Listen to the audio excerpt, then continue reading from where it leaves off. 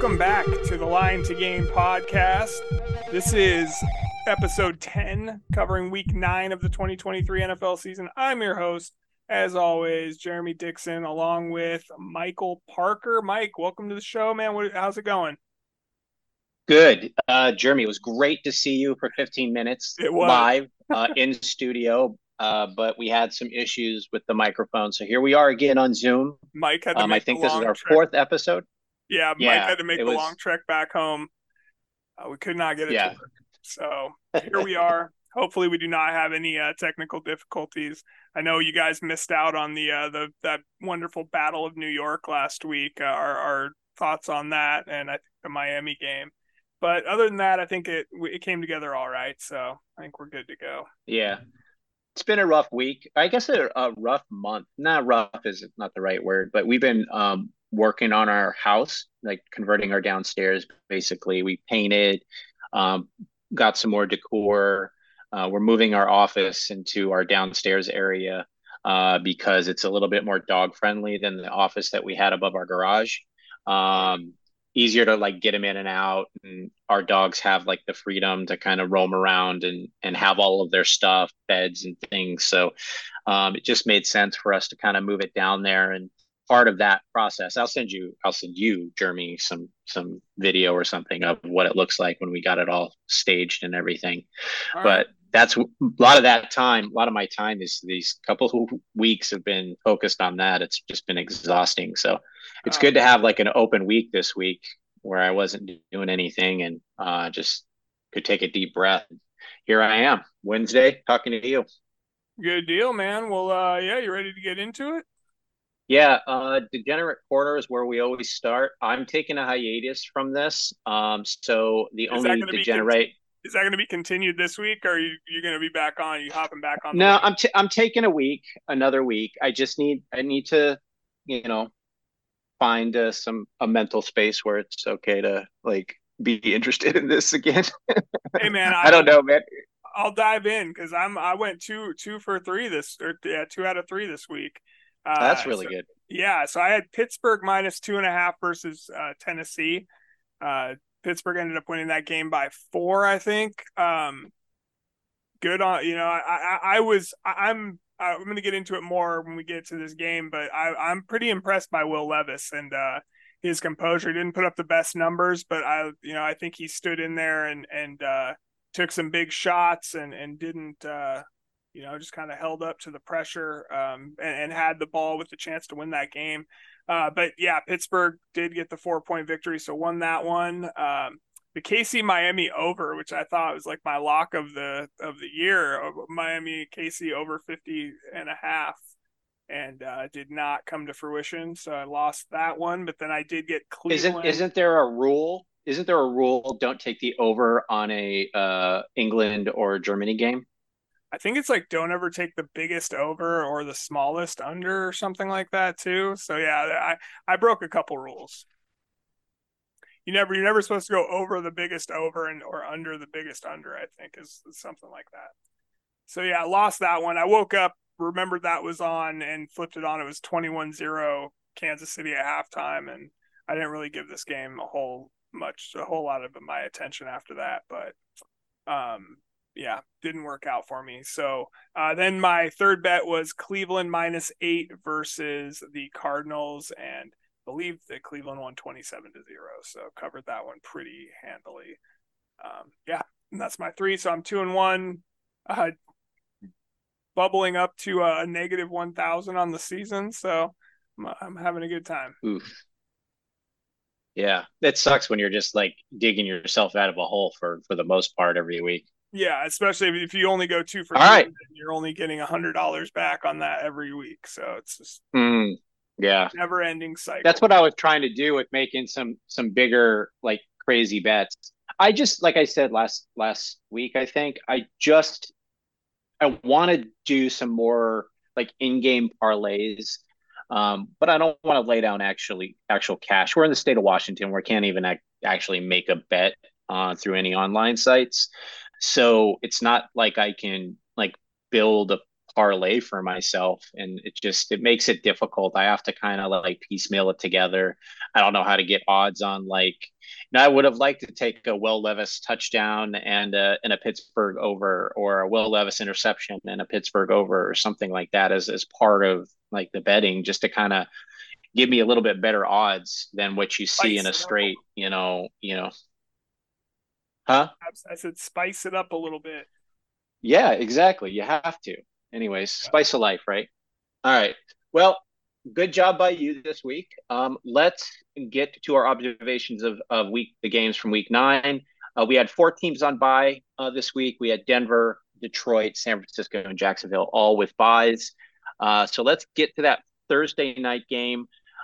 This was that Tennessee at Pittsburgh. It was Thursday night football. Even though the game was only 20-16, it seemed to flow much better, and it was actually pretty exciting. Kenny Pickett stats look pretty horrible, but he did manage to put together 2 touchdown drives, and those 2 drives he had just under half of his total completion. So he, you know, had a couple of drives. That's it, and they won the game with that defense. Yep, yep. I'm impressed by Will Levis. Figured out I just figured the Steelers were going to roll over the Titans, but he kept things fairly close. He did throw for 260 and had an interception, but did have the ball with a chance to go down and win the game as well. It didn't work out. Pittsburgh's defense dialed it up and got to him a couple times. The Kenny Yeah, Pickett the Kenny Pickett thing, man. CJ Stroud has more passing touchdowns than Kenny Pickett, Mike, in his yeah, career. And that is yep. pretty bad. Seeing how Kenny Pickett has essentially started a season worth of games more than, or well, I don't think he started every game last year. I don't think he came in for a few games into the season, but yeah, that's bad. I would say. But Pittsburgh did run the ball well. Najee Harris got in the end zone for maybe the first time this season. Maybe it's only the second. So he hasn't gotten the end zone very much at all. But he went for 60. And so did is it Jalen Warren? They both ended up over 60 yards rushing.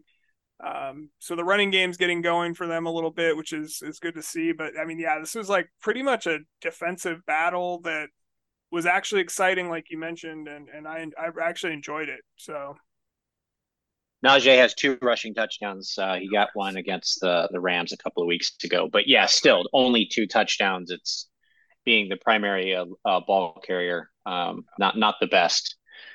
Um, I'd like to spotlight. We talked about him. You brought up his stats, Will Levis. I think we need to take a look at him. He looks very promising.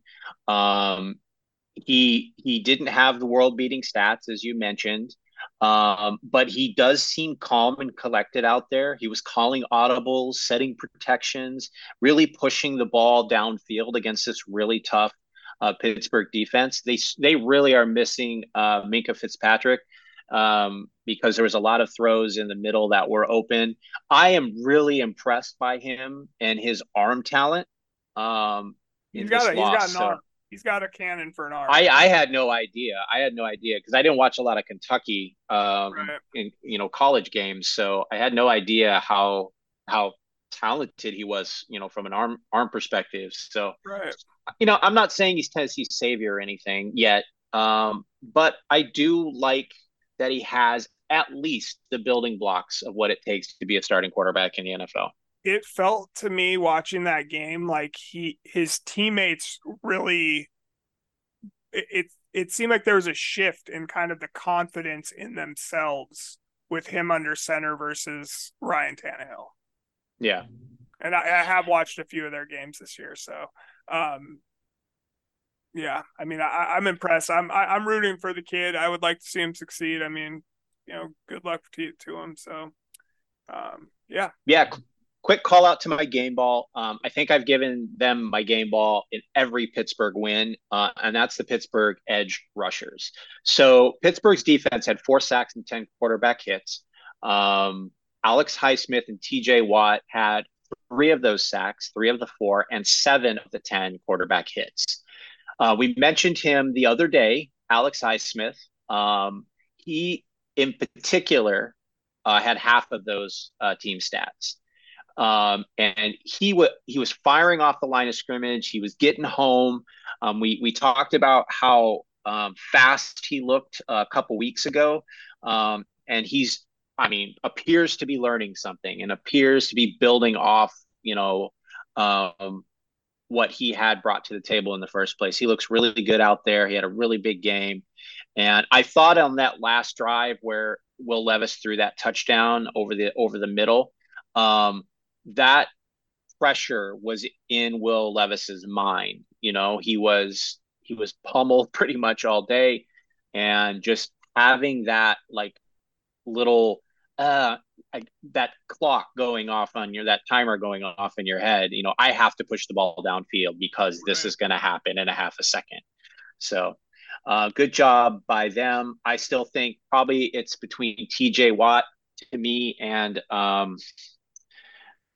what's the guy over in Cleveland for defensive player of the year? Miles Garrett. Miles Garrett. Yeah, man, I think we might look at maybe week 17, look at like our predictions for who's going to win, like MVP, defensive player. We can talk about it, but I would like to I know. I maybe was gonna say. take a couple of shots at that. I think last year we did like early season or mid season predictions on those. Maybe we can do that in the next few weeks. Like who we think. Sure. Yeah, yeah, we'll do it. All right, enough of this Thursday night football game. There were four real games this week that mattered. Top playoff teams, basically top teams in the NFL. The first of those four was this Miami at Kansas City. They were playing in Germany. They were on at 6:30 Pacific time, the time zone in which you and I both live. This was a battle of the top seeds in the AFC. KC at number one, Miami at number two. So it was had some stakes. Let's put it that way. So I'd like to spotlight Kansas City's defense. They did a really good job collapsing that pocket. They were only rushing four most of the day, kept Tua off balance. They threw a couple of like crazy corner blitzes in there to just keep Tua off balance. They were swarming to ball carriers. I felt like they really did a good job neutralizing Miami's speed and preventing Yak yards after catch. They would get to the person after the catch and get him down. Yeah, it was Yeah, a lot of fun to watch them. that fumble that Kansas City returned for a touchdown was a pretty fun, exciting play. That's the only touchdown I saw for this game. Like I had walked away the on the offensive touchdowns, like I don't know, get another cup of coffee or Right. let the dog out or something, and I missed those two Kansas City offensive touchdowns. I did catch this one. And man, when they're playing like this, I think that's the type of thing that teams need to do. They're playing the best that I've ever seen a Kansas City team defensive team play in the Patrick Mahomes era. So that's promising. I think this could maybe offset how bad they are at receiver right now, not getting a lot of separation downfield. My game ball, of course, is going to go to Patrick Mahomes. I think he's doing the Lord's work out there with these receivers. Not a huge day for him. He No. had what I call a Russell Wilson, which is like two TDs and 185 yards. But he Yeah. didn't have any turnovers, so he did what he needed to do to win the game. Yeah. So, our friend Primo is a big Miami Dolphins fan, and he uh texted me midday. Like, I don't even think he watches NFL football anymore. He just like checks the score and then either texts me talking trash or whatever the case may be. Anyway, he texts me saying, uh, "Dolphins botch snap cost the Dolphins the game," and I was like, "You clearly didn't watch the game if you think that a botch snap cost the Dolphins. The Dolphins were down 21-0 at halftime."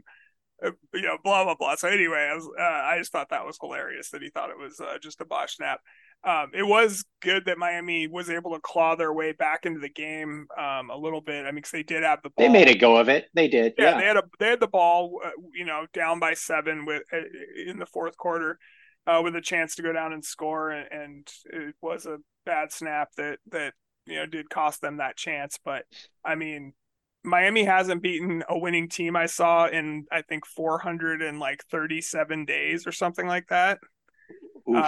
which is tough. Yeah, yeah. Part of our question of the day is we're going to look at some of the top teams in the league and really kind of assess whether they have what we would call quality wins. We'll have more on that, but Miami, it doesn't look good. No, no, definitely not. And I love that even though the Chiefs got out to that big lead and kind of let Miami come back, they always do the little just what they have to do to win the game. Like I don't, you feel like some teams. I know Sean McVay is like, will kick a field goal to cover the spread of his team's game or something, and Andy Reid is not that dude.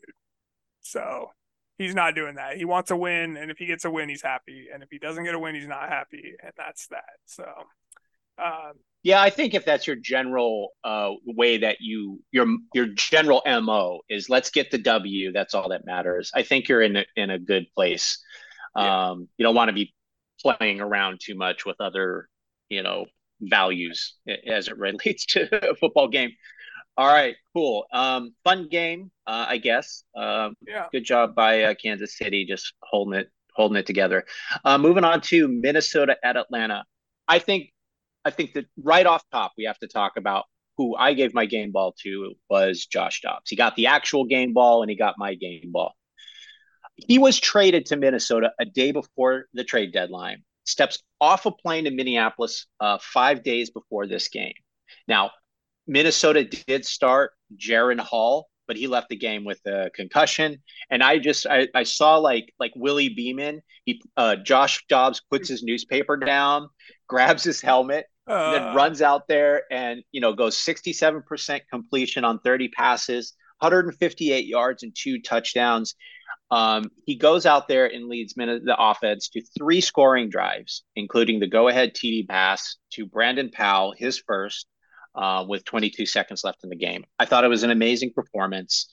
Um, I feel so happy for this guy. What are your takes on Josh Dobbs and uh, this season? yeah, I love it, man. So my takes on this game, real quick. I just had Josh Dobbs comes in to relieve the concussed Aaron Hall, throws for over 150 and 2 TDs, and runs for another 66 yards and a touchdown. Guy just That's had it important too. The all, 66 yards. Yeah, had it all going for him today or on Sunday.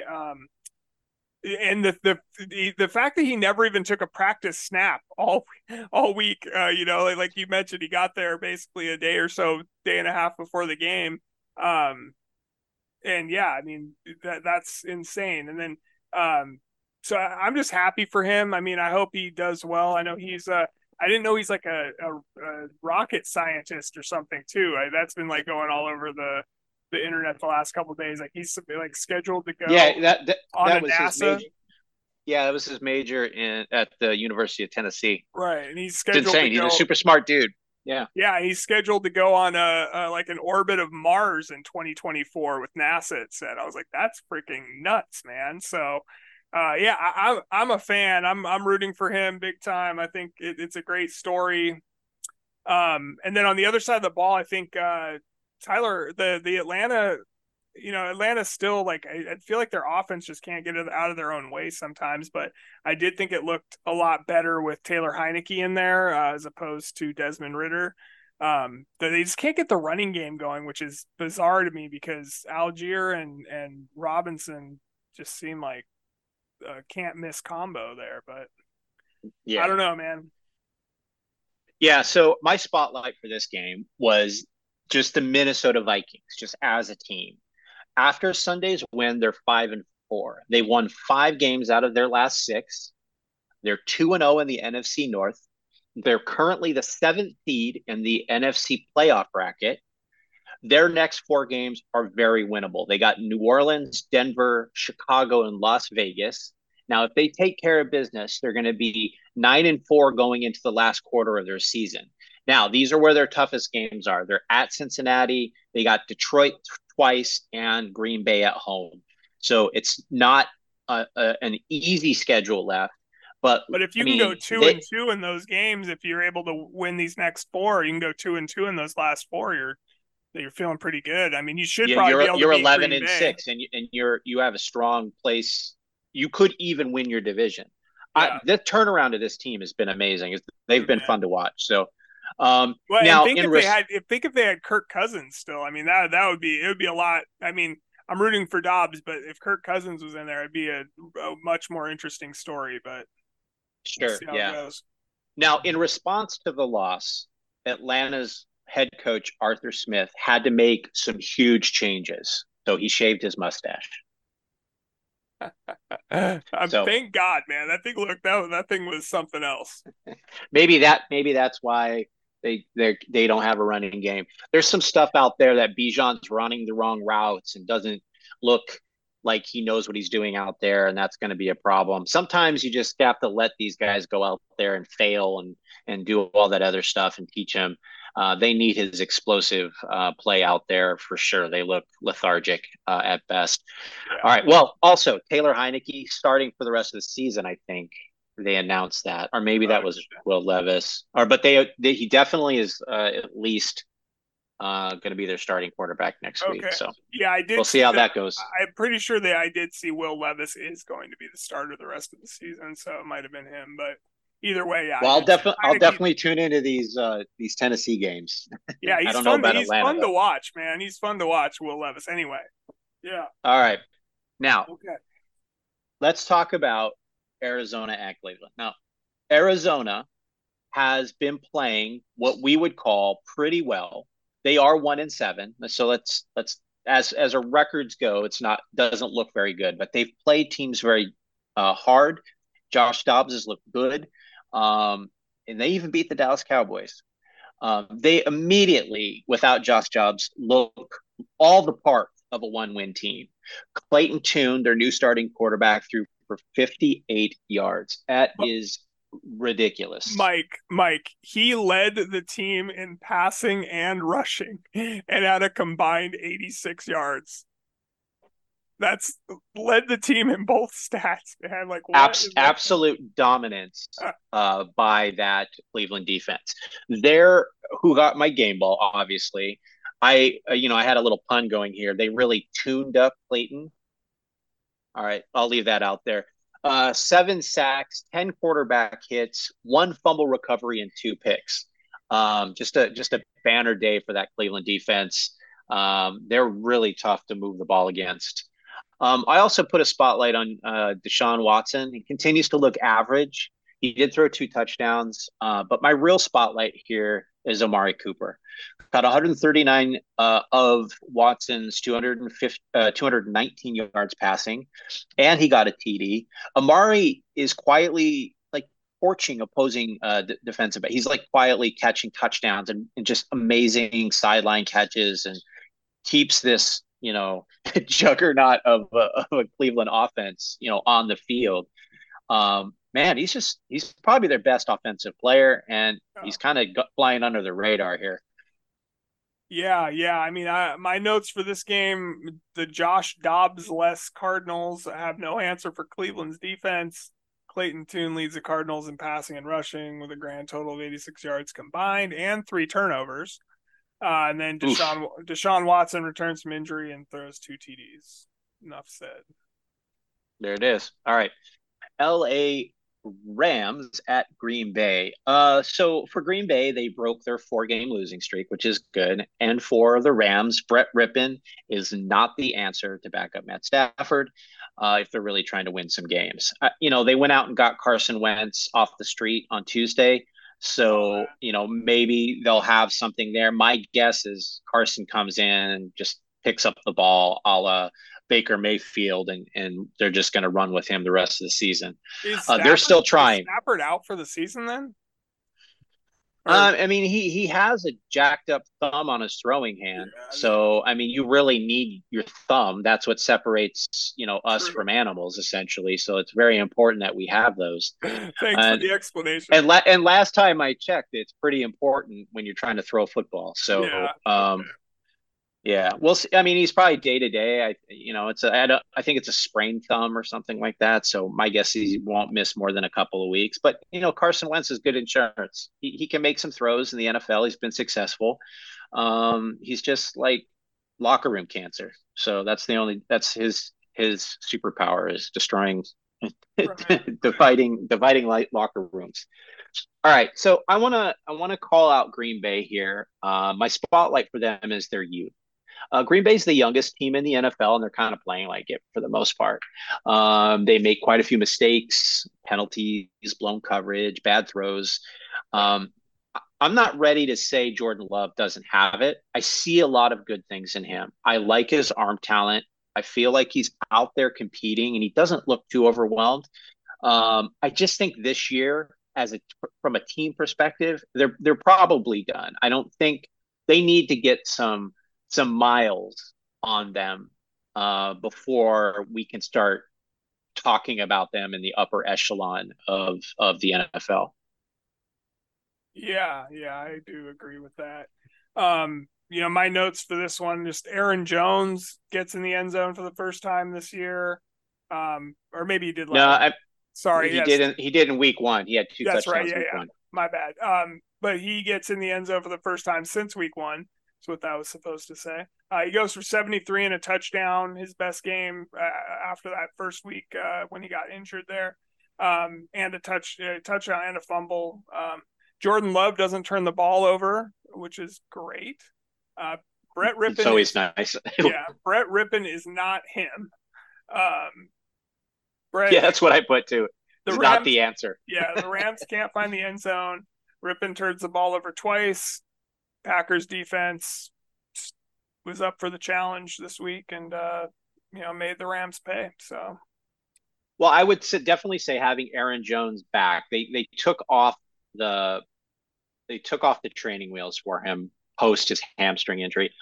For those who don't know, he pulled his hamstring on a touchdown run, was a touchdown catch and run in the first game.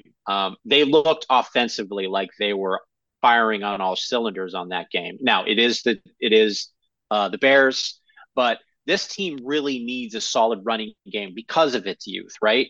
Um, run, Running with efficiency allows you to stay on schedule and allows you to mitigate mistakes. So that's why they're so helpful, a good running game to a young team. Um, yeah. So, and I think with Aaron Jones having like the freedom to go out there and play, and they don't have him on a pitch count. This running game just collectively ran for 184 yards. They pretty much dominated the game in running the ball and mitigating mistakes, and they got the win. So good job. yeah, no, it's great. All right, Washington at New England.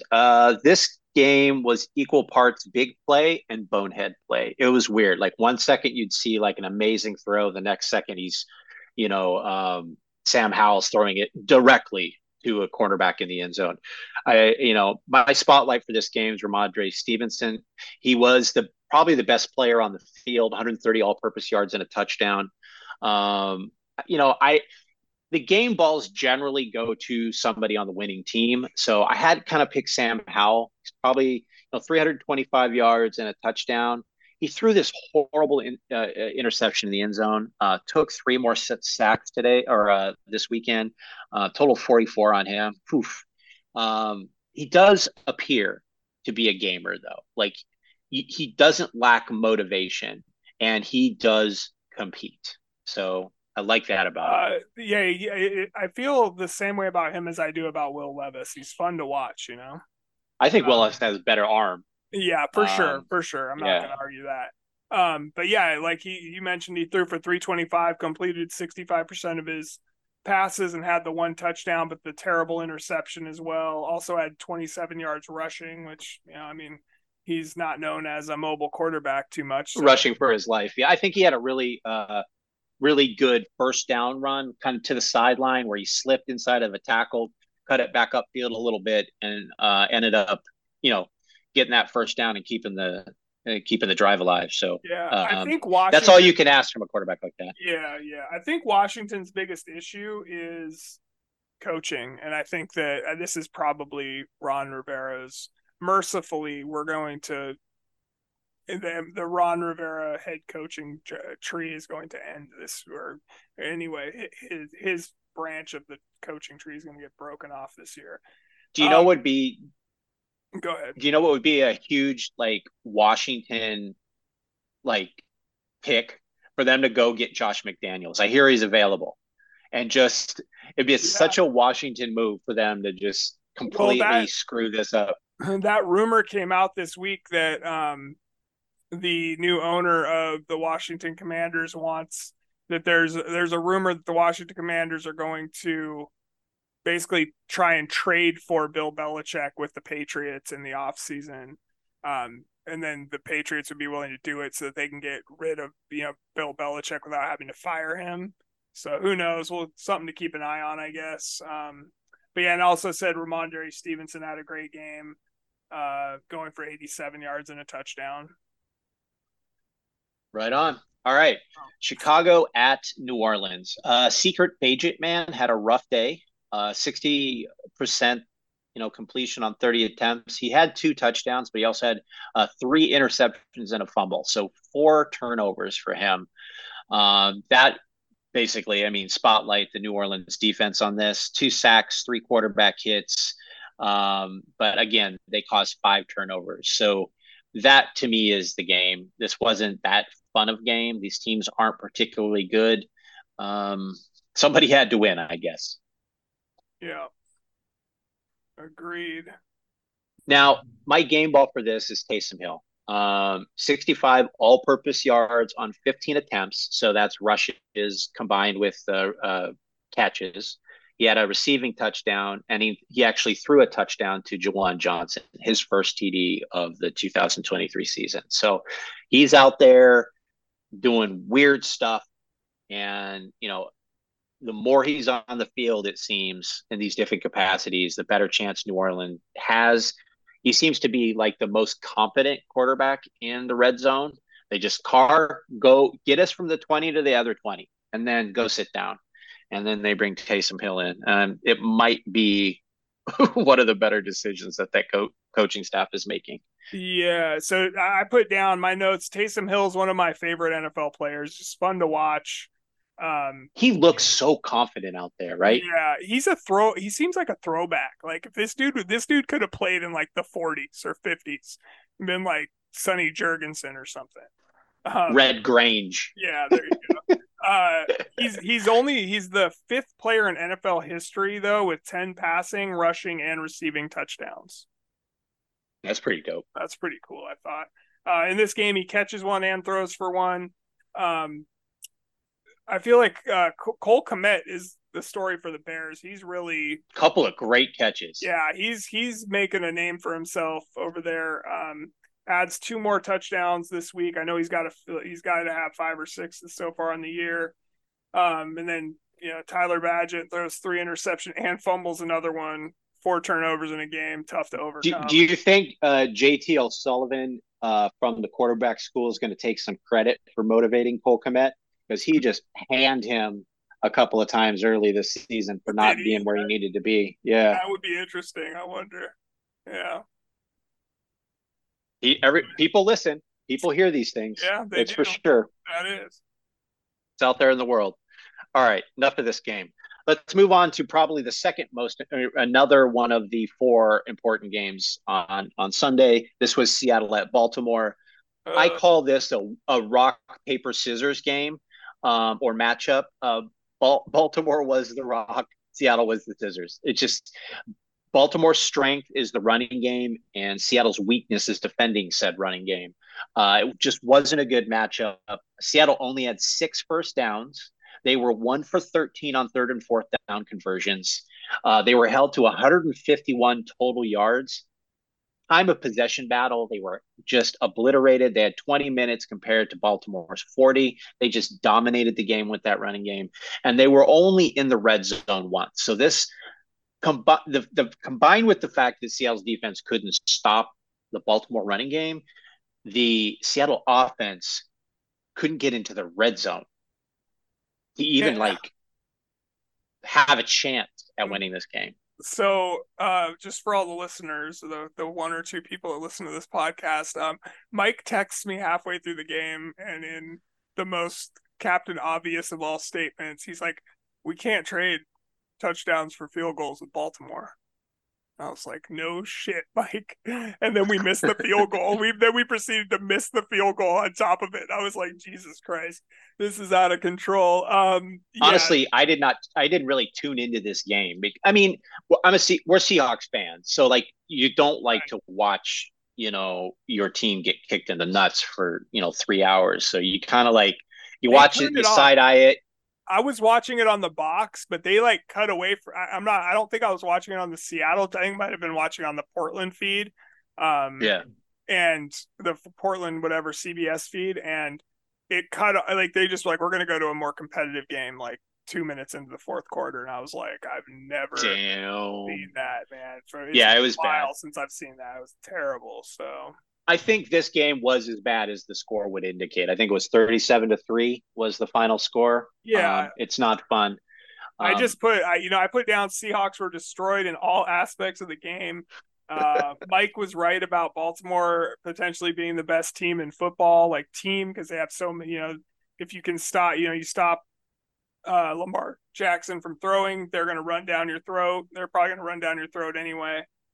I yep. don't blame I don't blame Geno Smith for all of the offensive woes that Seattle's dealing with, but at the same time, he has 8 turnovers in the last 4 games, and that is just too many.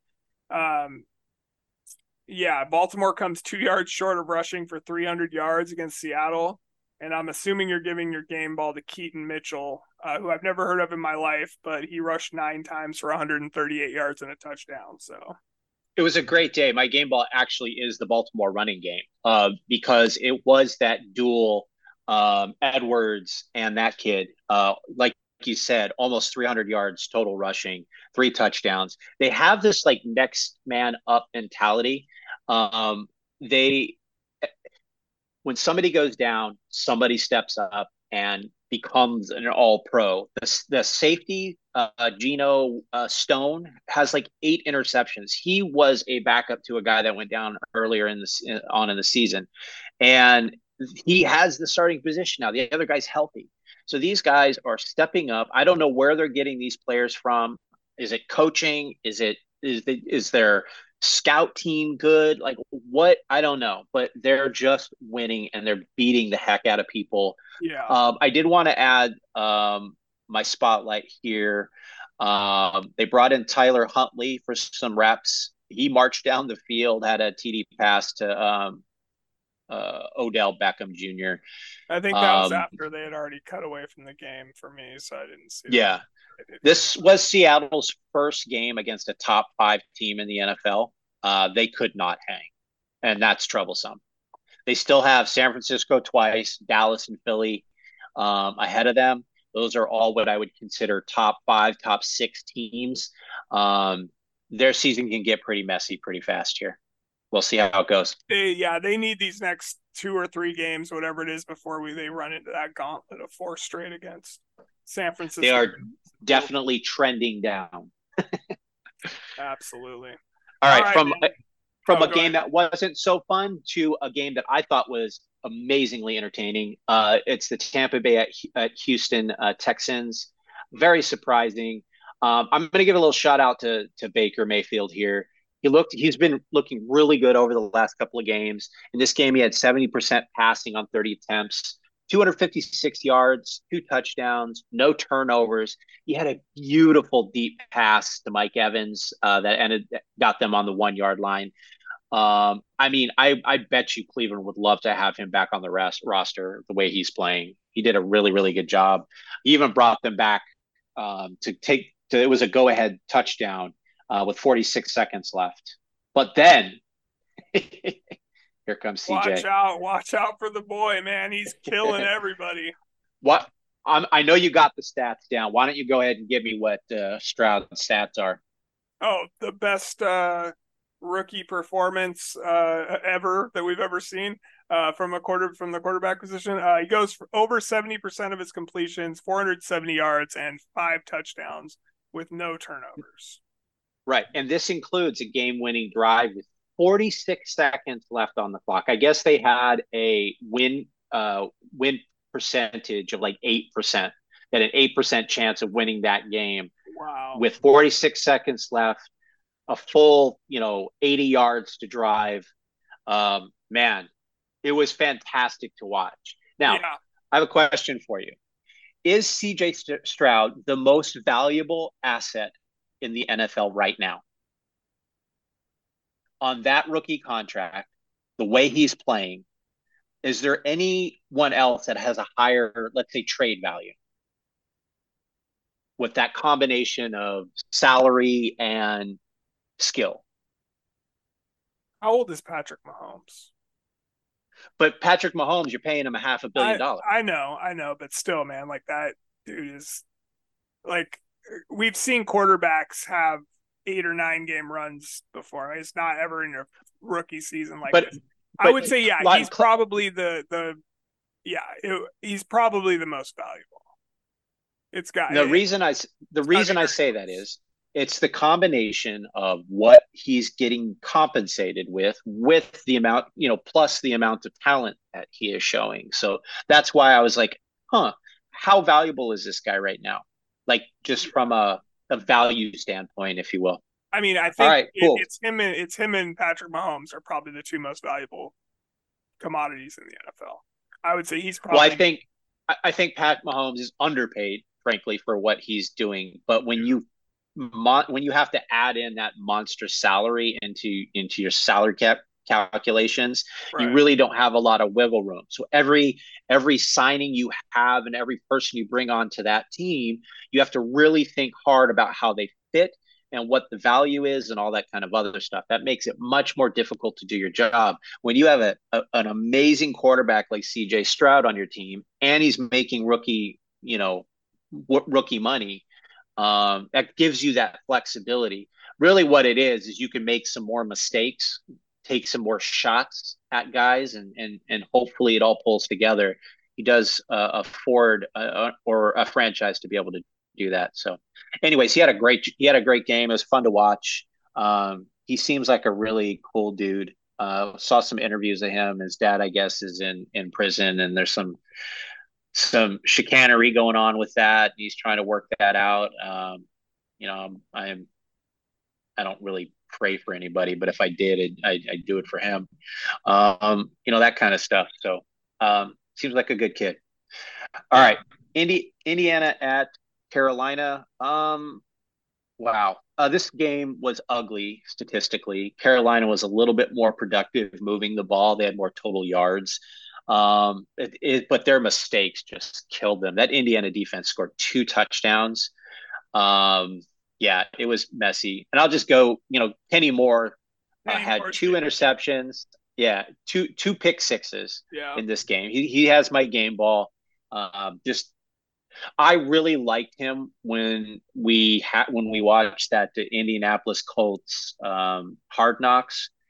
This kid worked his butt off to become that starting cornerback, and I think he's one of the best in the league. Just constantly competing. He's a little short, but man, he's out there just playing his tail off. So good job by him. Yeah, this was just a disgusting game offensively. Neither quarterback could even throw for more than 175 yards. Bryce Young throws 3 interceptions, and then yeah, 2 of them returned by Kenny Moore for a touchdown. End of story. This is terrible. Yeah. Yeah, I want to spotlight Jonathan Taylor as well. He's starting to find his rhythm here. He had 69 all-purpose yards and a touchdown. He did sit out a big chunk of the season on the IR. Phantom back. I don't know. It could have been him just pouting over his contract or him actually being hurt. Who knows? Maybe we'll never know. But he had a pretty decent game. Hey, they put Carolina on the schedule, and Indianapolis won the game. So that's all you can do, right? Yep. Yep. All right. Speaking of winning a game against a really bad team, New York Giants at Las Vegas. This is the first Las Vegas. This is the first game for Las Vegas after they fired Josh McDaniels. Daniel Jones of the Giants goes down with a non-contact knee injury. He looks like he's out for the season. Um, and Yep. those are kind of the highlights, I guess. You got a fired coach and an injured quarterback. Not a really a fun game on either side. I'm going to spotlight Antonio Pierce, former New York Giant linebacker, is the interim head coach for the Raiders. For all intents and purposes, the players love him. He seems like a good guy. He's had some head coaching experience in high school and college, and now the NFL. He got his first win. Team really seemed to rally around him. That was nice to see. Las Vegas definitely looked like they were having fun in this game at the very least. Yeah, yeah. Speaking of the Josh McDaniels situation, I heard that there's some story out on, and it's from Twitter, but I think it's from like a respected source, like a respected reporter, saying that Josh McDaniels asked Antonio Pierce to speak to the team, and he brought up when he was with the Giants and they beat the The Patriots in the '07 Super Giants, yeah. Bowl, when they were the undefeated, and how they just believed they could do it and they went out and did it. And after he did that, McDaniels like went off on him about not talking and never talk about the Patriots again and blah blah blah. And that's what forced Mark Davis, or that's what prompted Mark Davis to fire him and name Antonio Pierce the head coach. And he just see like, I love it, man. I heard some quote from him. He was just like, he's like, I am the Raiders. Like, I grew up listening to NWA and wearing the Black Raiders hat and all that stuff. He's like, this is who I am. And he just seems like a great fit for that organization, I think. Well, fit, I don't know. He definitely has the respect of his players. I mean, if you as a head coach have that, that does get you a long way. We'll see as the year goes on whether he can hold this together from a learning standpoint, from a teaching standpoint, from a game plan standpoint. There's a lot of moving parts out there that a head coach has to manage. We'll see how he does, but I'm rooting for him for sure. My game ball goes to Josh Jacobs. I thought this was interesting. 98 rushing yards and 2 touchdowns. Fantastic. I noticed he didn't have any catches. And I just go, like, does that happen anymore in the NFL? Do we have running backs that just run like Adrian Peterson and like OJ Simpson, who just like had like brick hands? Um, can this guy catch? It's just odd for me not to see any receptions from a running back in 2023 NFL. Very odd, but good job by him, I guess. Yep, All for right, sure, for sure. these next 2 games are the 3 and 4 of those big games that we had talked about earlier. First one we're going to talk about here is Dallas at Philadelphia. Man, this game had me nervous. This was one of those like I've been pulling for the Eagles for the last couple of years, and I know Dallas is tough. Um, to me, this was the epitome of grinding out a win. These are the types of games that teams have in order to win a championship, and that is just grind it out. Defensive play at the end of the game, like you put your backs up against the wall. Before I talk about my game ball, I am gonna spotlight Dak Prescott a bit. I give him a lot of I give him a lot of shit and I make fun of him, call him Rain and all that kind of other stuff. But he did have a really good game. Threw for 374 yards, three touchdowns, and a losing effort. I don't think the loss is on him at all in this game. It is when they needed him not to step out of bounds on a 2 point conversion, he did.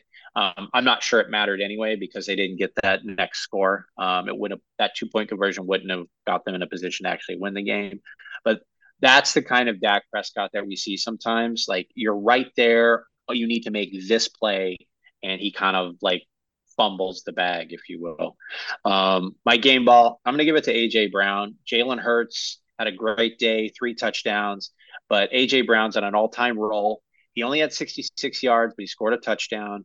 He has over 1,000 receiving yards this season, and he executed, which one of my favorite TD celebrations with that Dwayne Wade, LeBron James alley oop. Did you see that? Yeah, I did. That was awesome. I love that. That was so creative and fun. That's funny. Yeah. That was good, man. I put Jalen Hurts was able to shake off a knee injury early in the game and, had a pretty efficient game, threw for 200 yards and two TDs, and rushed for another 36 and a third touchdown. Dak goes for 375 and three TDs, no turnovers, shockingly. Cowboys come up just short. These teams always play close, and these are some of the really fun games. I think every year is getting to see Dallas and Philly go head to head, especially lately because Philly has been winning far more than they've lost to these guys. Um, but yeah, the Cowboys got the ball back there with 46 seconds, needing to go 86 yards. The Eagles did everything they could to assist them by giving them 56 of those 86 yards in penalties. Yep. Dallas got all the way to the 6-yard line for Josh Sweat sacks Dak for an 11-yard loss, and the next play, CeeDee Lamb's tackled at the 6 to end the game. Good game, Yeah, exciting all the way through. I was putting together this dog crate. It's like a piece of furniture, looks like a buffet, but it has like these spots where that you can kind of lock the dogs in. Oh, And I'm just watching this game like this. I can't watch. I can't watch because I was like, no, I don't want Dallas to win. You brought up a good point about Jalen Hurts, his knee. Yeah, there's been the word on the street is that his knee's been hurt for quite some time. It's could be potentially affecting like his efficiency and things like that. He's in there kind of gritting it out. I don't know how these guys do it, like get healthy while in the game. It seems like Joe Burrow did that with his calf, just kind of like I don't know, just treat it and like he hadn't missed a game, and he has a knee, Kurtz has a knee problem, and I hope that he can find a way to rehab that and get it to where he's comfortable, because I'd like to see that healthy Hurts out there. He had yeah, an amazing throw to gosh, who was that for the touchdown? It was but DeAndre their other. Yeah, huh? Devontae Smith. Yeah, Devontae Smith, yeah, yeah. That was, I mean, an amazing throw, like a dot right on there. And I'd like to see a lot more of that. So, anyways, good win by the Eagles. They're what 8-1. yep. Only 8-win team in football. So Yep. yeah, man, good on them. All right. Sunday night football, we had Buffalo at Cincinnati. This was actually a fun game to watch as well. It made me so happy. I'm just going to spotlight various Bengals. I think we had T. Higgins had a big day, 110 yards receiving. We talked about Joe Mixon and how and that running game and how important that is to their success moving forward. He had 68 all-purpose yards and a rushing TD. We also had some tight end action. Now they missed tight ends day by a week, but we had two Cincinnati tight ends celebrating a touchdown. Irv Smith and Drew Sample both scoring there. And of course, my game ball goes to Joey Burr. He looked sharp, over 70% completions on 44 passes, 348 yards, two touchdowns, like old school quarterback numbers. He was only sacked once, no turnovers. I think his cap issues were solved. He looks like night and day better than he did at the beginning of the season. Yeah, yeah. My notes. The Damar Hamlin game. Obviously, those terrible memories from last year. Bengals were ahead 21-7 at halftime, and they never really looked back. Josh Allen has a decent game, went for 250, threw a touchdown, threw an interception, uh, ran for another 40 yards and a touchdown. But Joe Burrow is back, baby. 350 yards, two touchdowns, no turnovers at all. Mixon adds another rushing touchdown. And this is the team I think nobody wants to play right now, man. Yeah, they're off to a good start. And then I think their schedule is gonna get a little tougher here really quickly. So I'm not sure like what this means. I mean, but they've won five of their last six. They got the Texans, then they're at Ravens, Steelers, and then Jaguars. So they have that trifecta there, that Ravens, Steelers, Jaguars, that is going to be tough.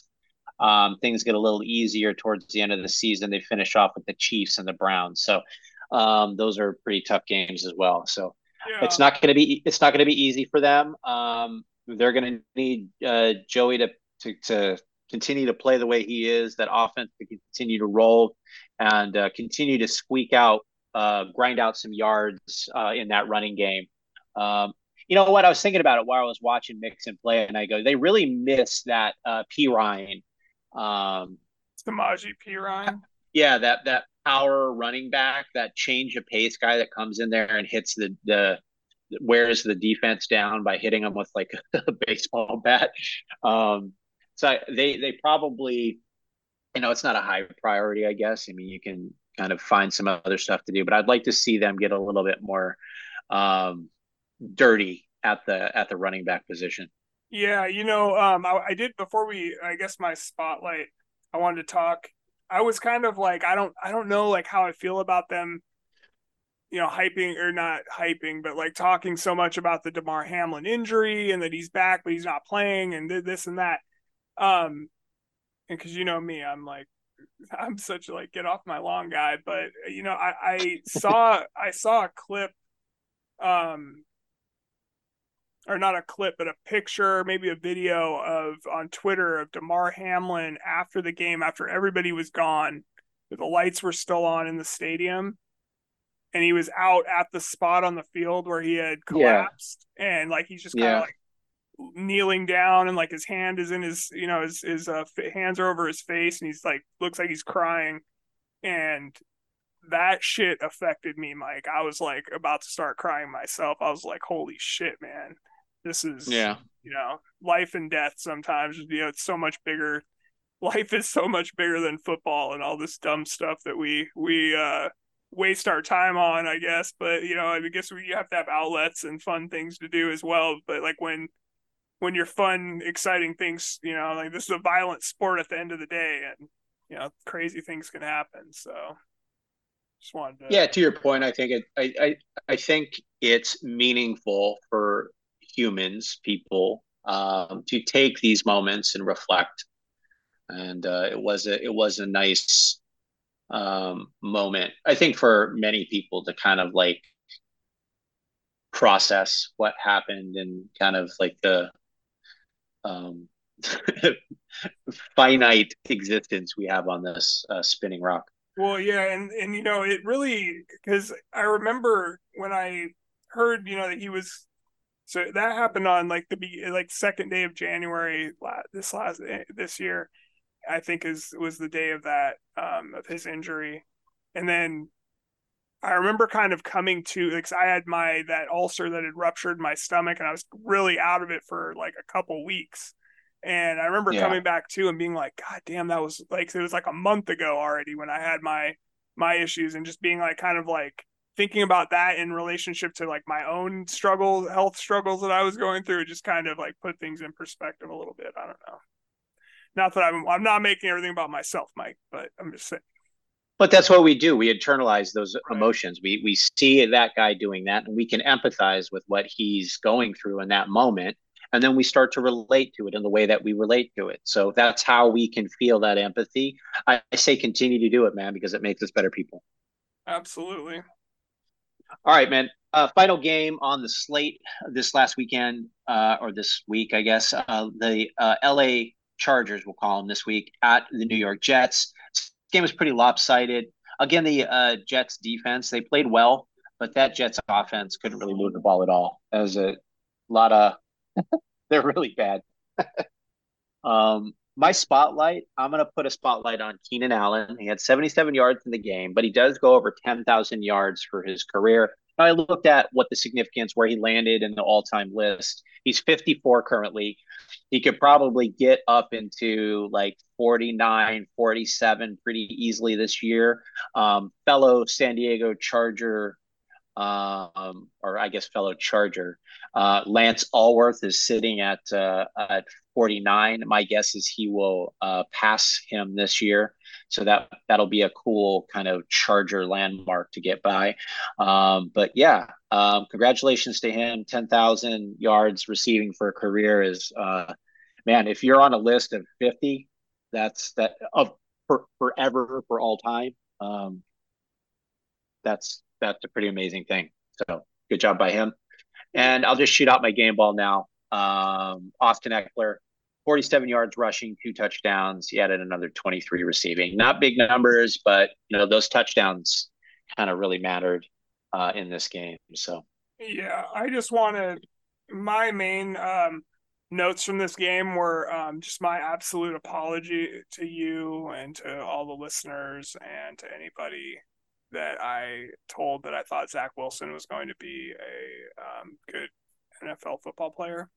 Um, it was my favorite bit of last season's podcast, and it is the gift that keeps on giving every year. I'm So done. thank you I'm for that. done. I'm over it. I can't. The guy is freaking terrible. There was a pretty funny.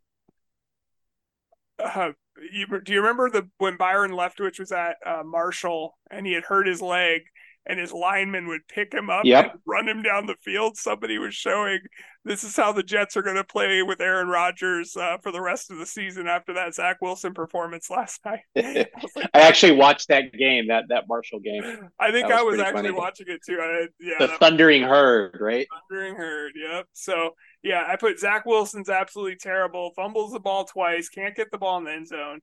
Takes the most atrocious sacks you've ever seen. Like that's the thing. Like I felt like in that the Seahawks Ravens game, Geno Smith must have gotten hit or sacked a million times, or just had to throw the ball away. He had nowhere to go with the ball. But Zach Wilson, and he just takes the sack. Zach Wilson's going to run back like 20 yards and then take a sack and knock himself out of field goal range every goddamn time. It's just Yeah, frustrating. he's missing passing windows. He's not letting the ball go. He's not sliding in the pocket to create throwing lanes. He did a naked bootleg. He ended up getting out of the tackle, but I didn't understand why, with Khalil Mack essentially out there on his own on his offensive right side, why he do a naked bootleg out there. He had to have known what direction the linemen were going. They had to have known that there was no one on Khalil Mack when he decided to just blindly bootleg out there. So I don't understand. I don't. Why would you call a play on a naked bootleg there? I don't know if it's the play calling. I don't know if it's Zack not changing the play because he doesn't know what he's looking at, and he just executes and just puts himself in high leverage situations where he's running for his life. I don't know what's going on. I wish I did. Their coach, or yeah, their coach is out there still praising this guy, and like he's our starting quarterback right now. And I just like they had an opportunity like 3 months ago, 4 months ago to make a move. Now they had some limitations with their money and their cap space and all this other stuff. I get it. They had to restructure Aaron Rodgers as it was to fit him into the scheme. But I just look at I, they needed to make, in my opinion, needed to do something to get a quarterback in there that could at least control the offense, maybe drive it downfield, maybe get in a field goal range. With this defense, if you have an offense that can put up 14 points, 18 points, 20 points, you're probably going to win most of your games. And I thought they just missed an opportunity there. Yeah, yeah, I agree, man. All And right, yeah, man. to your point, Austin Eckler, that was the guy, man. He He was looked good. He sweet looked excited. So I'm glad he's out there doing his thing. Miss thing. Thug Fizzle, if you will. All right, cool. That's week 9 in the books, man. Looking Let's look. forward, let's Yeah, go. let's look forward. What do you got? All right. I if you found more than 3 games, Mike, I am gonna be shocked. But I had Cleveland, Baltimore, San Francisco, Jacksonville, and Detroit Chargers. Yeah, I wasn't sure about the Detroit Chargers, but I did have the rest. I mean, these games are, pretty. Pretty. I'm hoping that fun things happen. I am interested in are the Jaguars for real? Can they hang with this 49ers team? Even though they're 5-3, the 49ers, I think they're probably a top 5, top 6 team in the NFL. I think they've got better at defensive line, if you can believe that. We'll see how they play against this Jaguar defense. It's Debo back in. We talked about them not having a lot of offensive depth at the skill positions. So one injury really makes a difference for this team. So you're right. That's an interesting game. Browns Ravens. I mean, this is going to be a bloodbath. I probably have taken the Ravens on this just because of the ineptitude of the Browns offense. Yeah. Hey, but maybe Deshaun Watson and Amari Cooper can figure some stuff out and do some magic, smoke and mirrors, something. But yeah, this is going to be an interesting game. It's the old Browns versus the new Browns. Yeah, I did want to put a spotlight on how absolutely terrible the primetime games are this week. And the game in Europe. So it's Panthers Bears on Thursday night. Just Yep. disgusting game.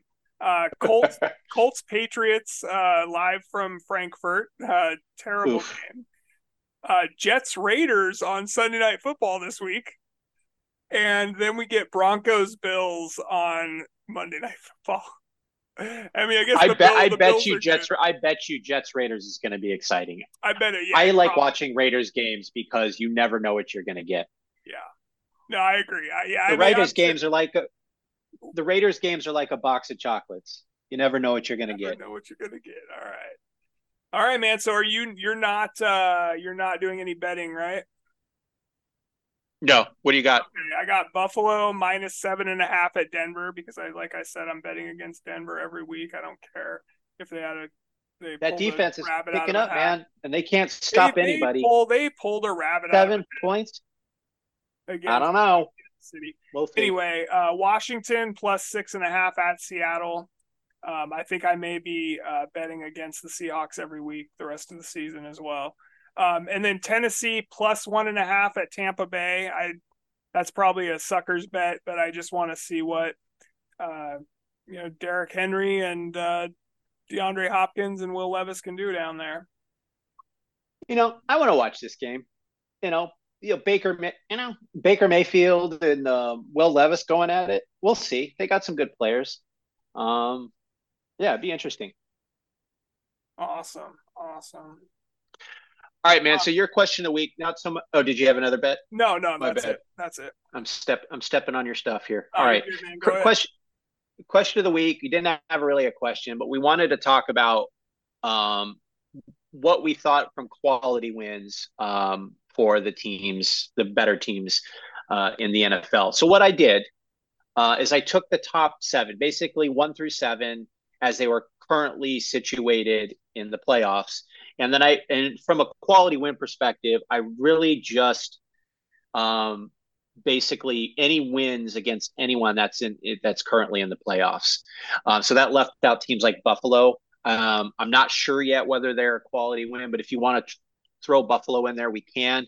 I started off with let's say KC. So quality wins for them are at Jacksonville, at Minnesota, and they beat Miami and Germany. Did you have anything to add to KC there? No. Okay. Cool. All right, Baltimore. I had they went into Cincinnati and won. They went into Cleveland and won. They beat Detroit at home and beat Seattle at home. I'll say a Seattle win is still a quality win for a team Yeah. as it's currently slated. Jacksonville, I have at Pittsburgh. That's probably their only quality win at this moment. Yeah. If they can beat San Francisco, they can put another tick mark up on that quality win tally there. Miami, I have none. They have no quality wins. Yep. No, they have, like we said earlier, they haven't beat a winning team in over how many 400 days. So Yep. All right. For Pittsburgh, I got Cleveland and Baltimore, both at home. For Cleveland, I have Cincinnati and San Francisco. And for Cincinnati, I have Seattle and San Francisco. San Francisco just going on a heater with 3 straight losses. yeah. Tough. All right.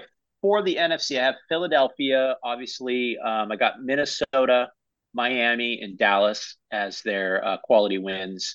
For Detroit, they beat Kansas City in the first game of the season.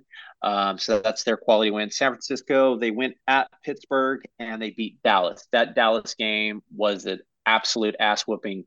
And to me, it made it seem like Dallas wasn't like a premier team. I mean, they've since showed they competed with Philly, for example, and they beat a lot of other teams. So I think they're there. New Orleans, no quality wins. They probably won't for the rest of the season. They have between them and I think Atlanta, they had the weakest schedule. Seattle, we have at Detroit, and we beat Cleveland at home. Two pretty quality wins there. Um, Dallas, no real quality wins from what I can see, and Minnesota, the seventh seed in the NFC right now. They beat San Francisco. So that is my assessment of quality wins. What do you think? I agree, man. That's kind of what I was thinking too. It's just you would expect more, but I just don't know if there's that many quality teams either, right? So it's tough to get a quality win if there's no quality teams. So or Yeah, very well, few. I mean, that final playoff spot just below that, what you would call the A seed, is kind of like that line of demarcation between what you would call a team above 500 and a team below 500. There's still a couple of teams that are meddling around in that 4 and 5 spot that could switch for them pretty quickly. But yeah, I mean, that 7 spot seed, the first seven are like really where that line stops. When you start looking at teams below that line, you're like, I don't think that team's good. That team's good. That team's missing a quarterback. That team can't Right. stop anybody. That's what you start saying about those teams. All right, cool. Take corner. You've been running from takes all season. Do you have any this week? No, I like Will Levis and I like Sam Howell. That's my I had take. a thought the other day, and this is, should American sports leagues start looking into relegation as a counter to tanking teams? There's no there's no way a team would tank if they had to go to a lesser league. So I think you can do this in basketball right now. You just have the G League and you have the NBA. So your worst team, let's say Portland loses, they're the worst team, they get relegated. Spurs get relegated to the G League, and then the top G League teams move into the NBA. Yeah.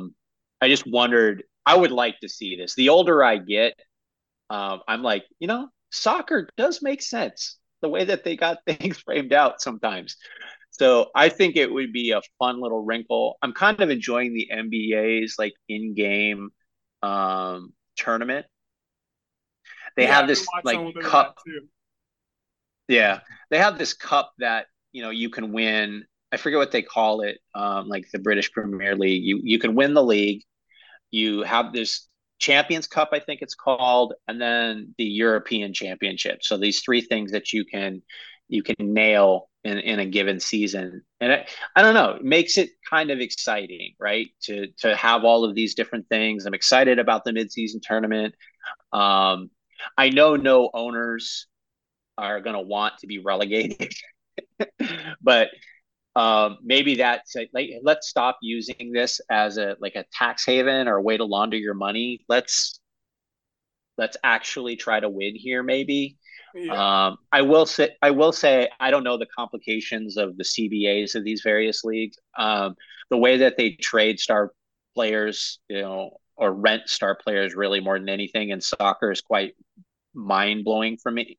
For me, coming from kind of this very structured space where we put you on a podium, somebody says, I want him, and he's going to play for me for 4 years whether he likes it or not. Yeah. And that's just the way it goes here. It's problematic in my mind, but yeah, that would be interesting to see. I was just thinking this relegation thing through this week, so that's I kind of don't my take. I don't hate it. I don't hate it. All right. Let's move on to diversity. I'm going to start with, I mentioned a couple weeks ago, I'm doing my Justified rewatch because I want to go in and I want to watch that new season. City Primeval, I believe it is new Justified. And I wanted to kind of revisit the characters and Raylan, and just kind of refresh my memory. So I finished season 4 and 5. 5 was a bit of a slog to move on. Michael Rappaport was the big bad. You know, like when you play video games, every layer or every section of the game, there's like a big bad that you have to defeat to move on to the next thing. This Right. kind of like Justified it has that structure to their seasons. You have 13 episodes as you work to one conclusion, and you have to battle the big bad for that season. And for season 5, it was this redneck family called the Crows, um, who Michael Rappaport was the quote unquote boss of, and that all came to a head. Uh, His whole like Southern accent thing, his all culminated in the word idea. Like he had to say idea. That's a bad idea, and it didn't even make sense with the rest of his like what he was saying. I don't know. It's just that's like he funny. was somebody should have given him some notes. So far, so good. It's fun. They do break it up. Season 5, I thought was Raylan had kind of had an ex-wife. They got back together. She got pregnant. He has a baby now through most of season 5, Okay. but he was kind of trying to quote unquote find himself for the through season 4 and 5. He had dated, some people. He was kind of running rogue all over the place, kind of going off. He took some time off and he's chasing bad guys, all things that would kind of get somebody arrested in real life. So it was like his time to kind of deal with all of this stuff. It was a very interesting subplot to these 2 seasons, and it'll end with season 6. I've started the first couple episodes. He's starting to clean up his life and get things and get his way, get his butt back to his I guess girlfriend, but baby mama out in Florida. So we'll see how that goes. Yeah. Um, do you ever watch that Beckham doc on it, Still Netflix? haven't. No. Check it out. It's Is it fun. pretty good? Yeah. Okay. Yeah, I will. Yeah, I mean It's on my list of stuff to watch, but I just haven't done it yet. he's a very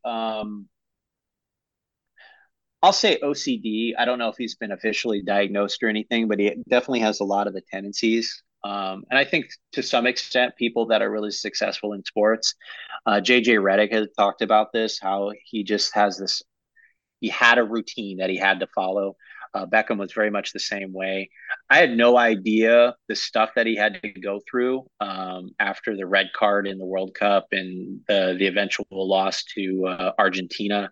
Um, Man, they brought into the Falkland Wars because England and Argentina were fighting over these islands off the coast of Argentina, and they were in like this 4-year war. So these types of games, these matches, are like not only hey we want to win the World Cup, but it's also like we're going to beat an oppressive colonizer who went to war with us, 4 years prior or whatever as well. So it's like there's all of these undertones to these events, these world events.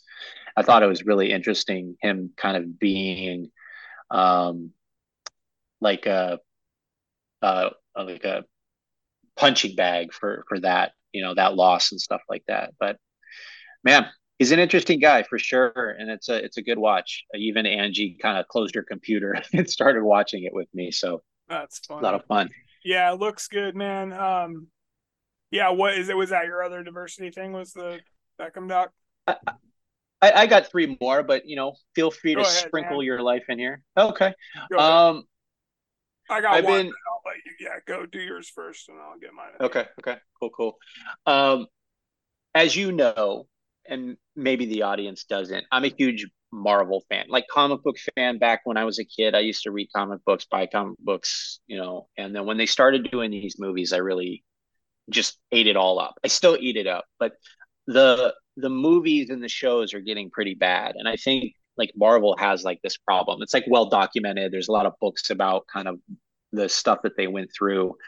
Um, this whole like they landed the plane in my opinion on this Thanos kind of like um snaps and all that other stuff. When they killed Thanos and that was over with that phase, I think they landed the plane with that. Then they started this new storyline with these new characters and all this kind of other stuff with this guy called King the Conqueror, played by Jonathan Majors.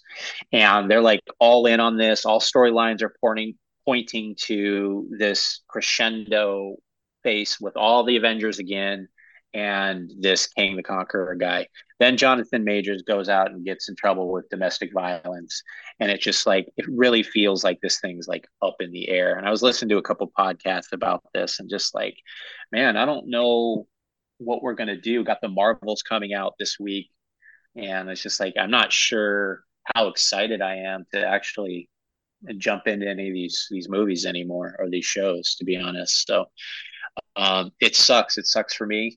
DC's never been able to like, you know, do anything with their side as far as I'm concerned. You get a couple of good, Batman movies. You get a couple of good Superman movies, but they can't pull it all together. Marvel did a really really good job in those first years doing putting this all together and made a machine that seems to be broken now. So Oh, unfortunate. that's a bummer. All right, you go ahead, and then I'll finish off with my last two. Okay, so I about 2 or 3 months ago, I'm a huge New York Yankees fan. Like I just of the history of the New York Yankees, I guess, more than anything.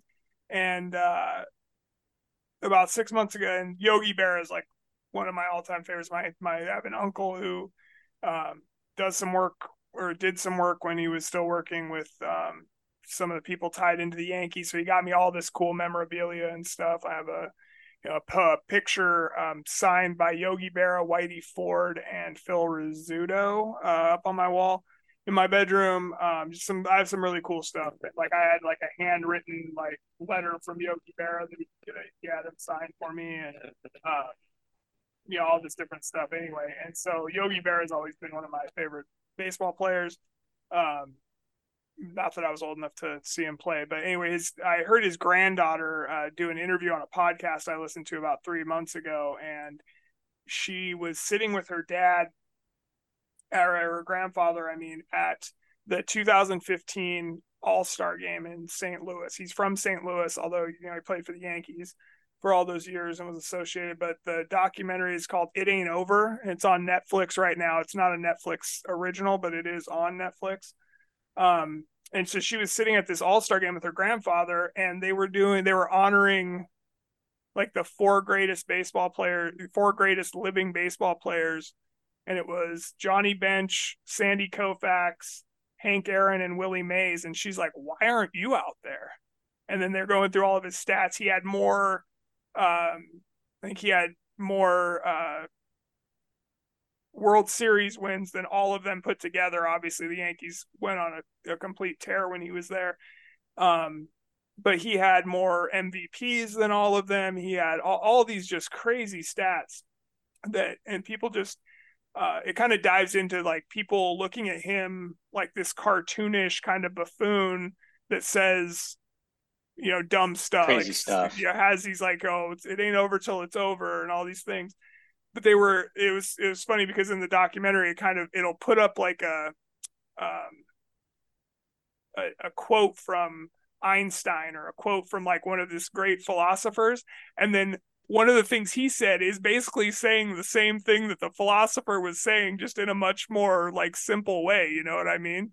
Like easy to comprehend Yeah, way. And so I thought that was pretty funny, but talks about his beef with George Steinbrenner because he had been hired to be the manager of the Yankees, I think in 83 or 82 or 84, somewhere in there, and was fired 16 games into the season, and didn't George Steinbrenner didn't even fire him. He had one of his underlings go fire him without even and he had been a part of the no Yankee. respect. Yeah, just disgusting. And so he wouldn't go back to Yankee Stadium for like the old timers days or anything for the better part of 20 years until finally somebody, forced Steinbrenner essentially to apologize to him.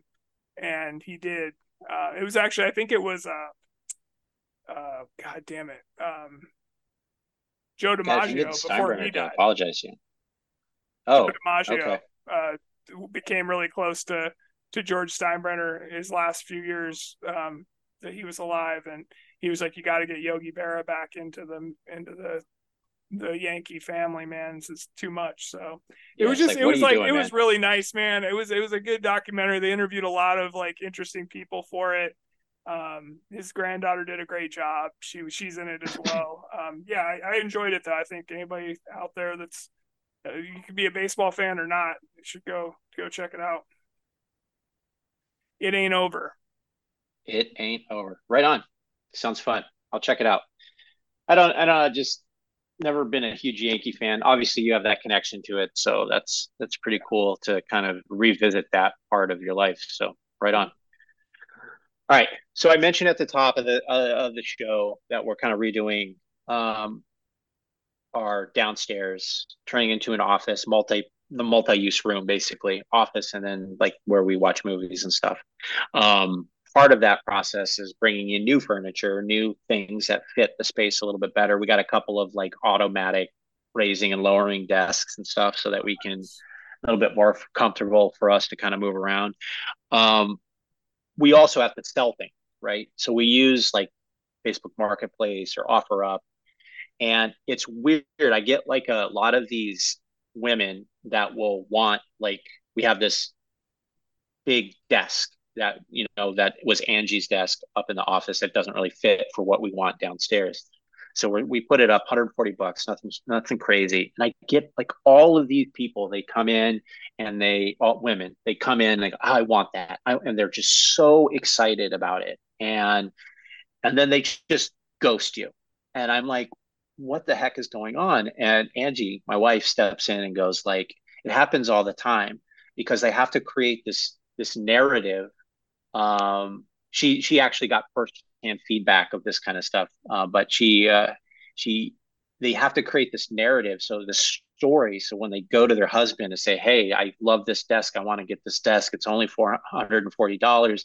It's 5 feet by 5 feet. It's going to fit perfectly in this space." And they have to like create this whole thing, and then they go to their husband. My assumption is like, oh, we're like the one lady last week was supposed to be there at 6:30. We were wrapping up our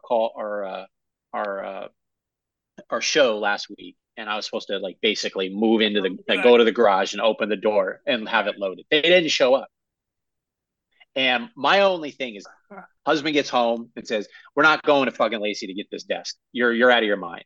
And I just go, I feel like men have been doing this for thousands of years. There's no question. Just stealing the joy from women.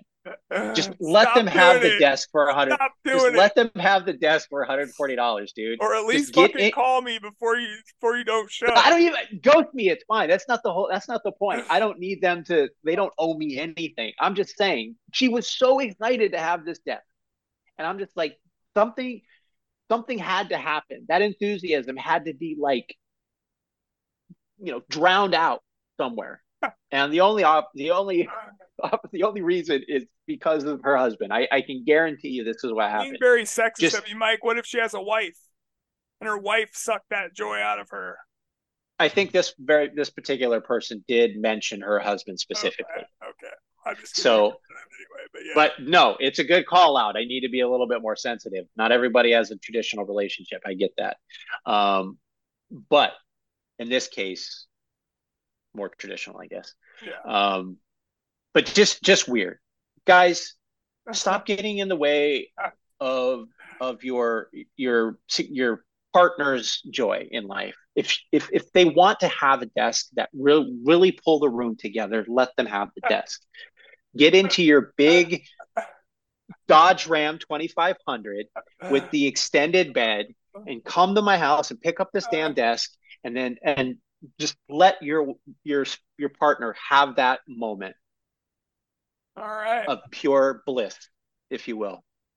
All right. So my last thing, I was looking for a quote today, and for the quote. So a lot of times, what I try to do is I try to find a quote that has some significance of a storyline or something that we're discussing this week, Right. or an observation that I've made, or something like that. For example, last week, I did some risky business quotes based on like throwing caution to the wind and kind of, and I used the one of the quotes from that show. This week I was looking for Any Given Sunday. I had a thought about Josh Dobbs. There's a scene where Willie Beeman is sitting on the bench and the quarterback goes out, the backup quarterback goes out in the game, and he's over on the like reading a newspaper. Absolutely ridiculous. I've never seen a player read a newspaper in the 20 plus years I've been watching football. I don't know what Oliver Stone was thinking, other than like this guy was so far down the bench that he felt there was no chance he was going to get in there, so he's reading a Right. newspaper. Anyways, that's the vision I had with Josh Dobbs when he entered this game. Is like somebody scrambled on the side. He's like, "What? I'm up." And then I wanted to find the quote, but I couldn't find the quote anywhere. It wasn't on IMDb or moviequote.com or whatever. But Yeah. I did find the actual 243-page script of Any Given Sunday, Oh my and I God. was kind of reading through it, and most of it's pretty straightforward, right? You have a conversation. It's Beeman says this, D'Amato says this, Beeman says that. But leading into these conversations, they roughly describe the scene that they're in at that moment, where they are, what are they doing, you know, who's there. They'll give a brief description that then becomes the director says, I saw this thing, and it was like, when they were at the party, it said 15 to 20 women, mostly in lingerie, some kissing each other. And I'm like, what the fuck is going on with this? It was just like so weird to see like the raw thoughts of these On creepy dudes paper. Yeah. on paper, and then to like know that the scene was much more like there was more a better breakup of men to women in the script. It was like 20 women to 5 dudes, but Is in the that party is that they the party at Lawrence Taylor's house where he cuts Willie Beeman's suburban in half yes. or whatever? Yeah, Yeah. but when that scene is when you're entering that world, right? Yeah. They're in this like big room, and there's like it's almost equal parts men and women at that case, and they're clothed. So the reality of what that scene looked like was much different than what you see in the script. And it was very interesting to kind of like see the raw like thought of how this is supposed to go down, and then how that differs from you know what actually gets put on film. So it was pretty crazy. All right, man. All right, herding goats, let's knock this out. My good UW, University of Washington beats USC. I couldn't watch this game. I watched like the first 3 quarters, and then it got real tight, and I kind of like would change the channel just because my anxiety, and then I kind of look at my phone to see what the score was. And You were texting me this was actually my good as well. You were texting me during the game though, and you're just like, this is stressful as hell watching a team that I actually care about. Like I don't like doing this. I hate watching teams I actually care about because Yeah. it's so stressful. But I always worry with the Pac-12. It's not going to be a problem much longer because these teams are going to go to different conferences. But what the Pac-10, the Pac-12 had a reputation of doing is beating up on each other, right? So you'd have 2 undefeated teams like Washington and Oregon, and Washington would beat Oregon, and then they go to play like Stanford, and you know, uh, the Ducks would destroy Stanford, and we'd lose to Stanford, and just get hammered by them. And we could never put together a season that really, not just the Huskies, but really any team outside of USC in the early aughts, couldn't put together a season that was dominant enough to get them in the top four, top five of the college playoffs. So playoffs. So it's just like that's where it becomes so anxiety ridden for me. It's like the Huskies have gone through quite a gauntlet of teams, this year so far. They beat the Ducks, they beat USC, they beat a lot of these good teams. We got Washington State, which is not a bad team coming up. We got Utah this week, which is a top 25 team. It's really, really tough to beat these teams week in and week out. And I'm really starting to see like, oh my goodness, we're five in we're ranked five. There's a lot of games to be played. I think Georgia will probably go down to Alabama, most likely in that SEC championship game. I don't think they're playing very well. I think Washington has a real opportunity here to be in that top four. And I know we were in the top four, I don't know, about 8 years ago, and we lost to Alabama. It was a good first half, but in the second half, we just fell apart. This is our best chance of getting in this and actually doing something since I don't know, like '04, '05, somewhere in that space. I think we had a top 10, top five ranking somewhere in that space. I don't remember the exact year, but I remember like that was a really, really fun year to be a Husky fan. And man, this year is looking, I can't let my anxiety win, man. I have to just enjoy the ride. Yeah, no, I love it, man. It's stressful. It's very stressful, but it's very fun as well. Yeah, that was my good too was them pulling that off. So Awesome.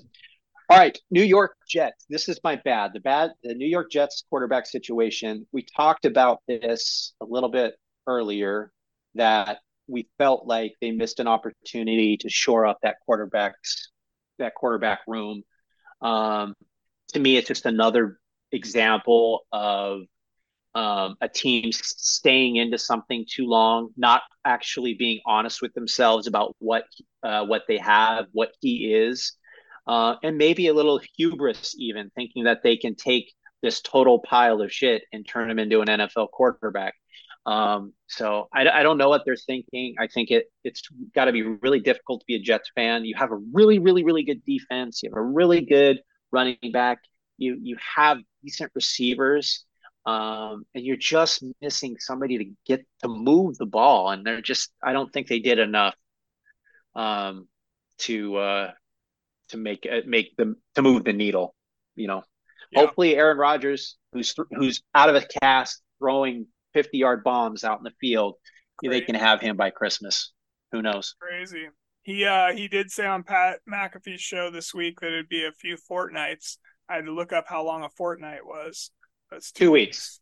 Oh, good for you. The big brain on Brad. You didn't even have Mm-hmm. to ask your digital assistant like I did. I actually use the term fortnight in conversation. That's how crazy that is. All right. My bad, Mike, is talking about the selection committee for the college football playoff that's put Washington at number five. Um, Mm-hmm. because Washington's strength of schedule is like the 10th or 12th in the country, and all those other four teams that are undefeated ahead of us, it's like 83rd, 96th, 112th. And it's like, what's the point of playing anybody at this point? Just go undefeated, play, win your division or your conference games, and play a bunch of cupcakes, and you're good to go. So I just think that I they need to do better. I was looking at. I agree, and I was looking at the standings. I was looking at. I think it was.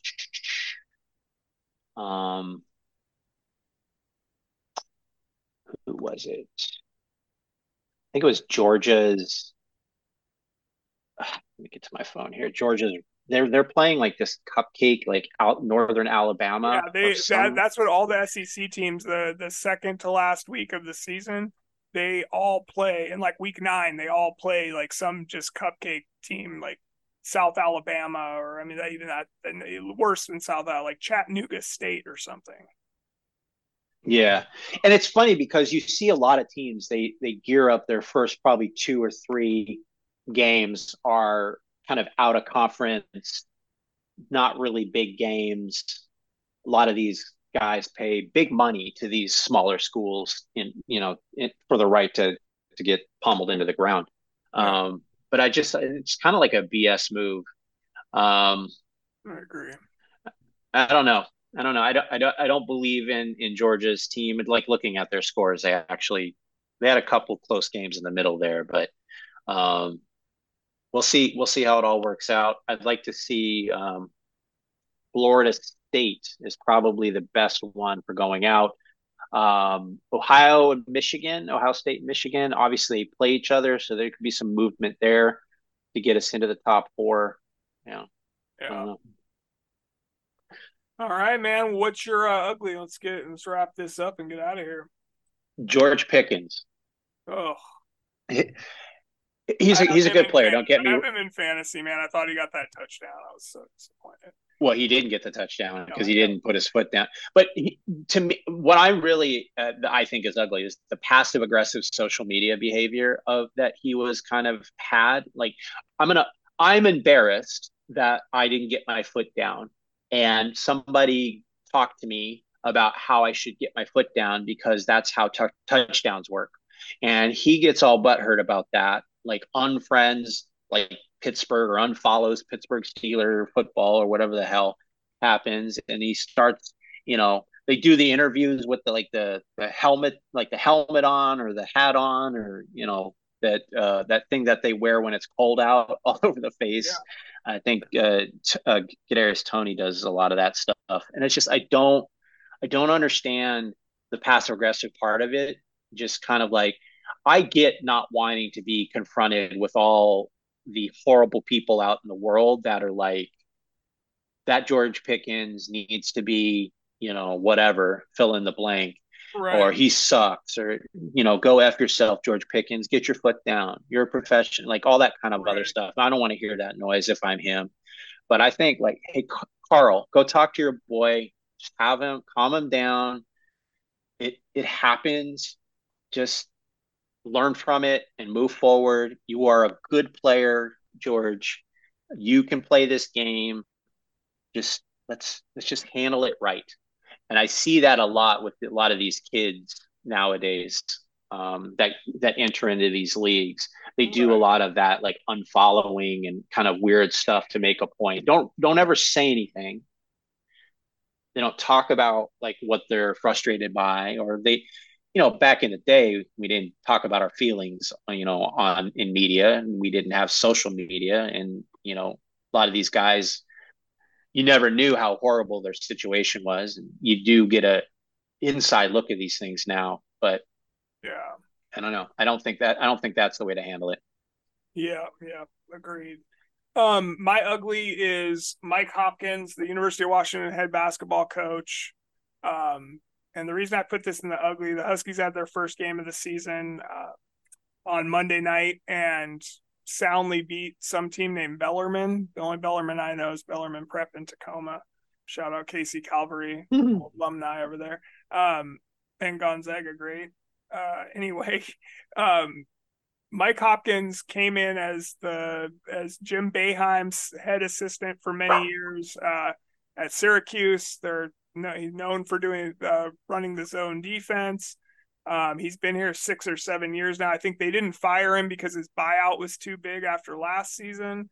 So they had to let him have one more year. Well, he brought in all these transfers from other schools, and he had got a couple guys to come back, and the team is looking really good. They scrapped the zone defense. They're back to man, and they're running a more up tempo offense, and it's looking really good. And I'm just like, the guy's not the right. I feel like the guy's not the right coach, but I think he might salvage his job this season, and the ineptitude of Husky basketball will continue. What you gonna do? We went to a couple of games. I think BECU.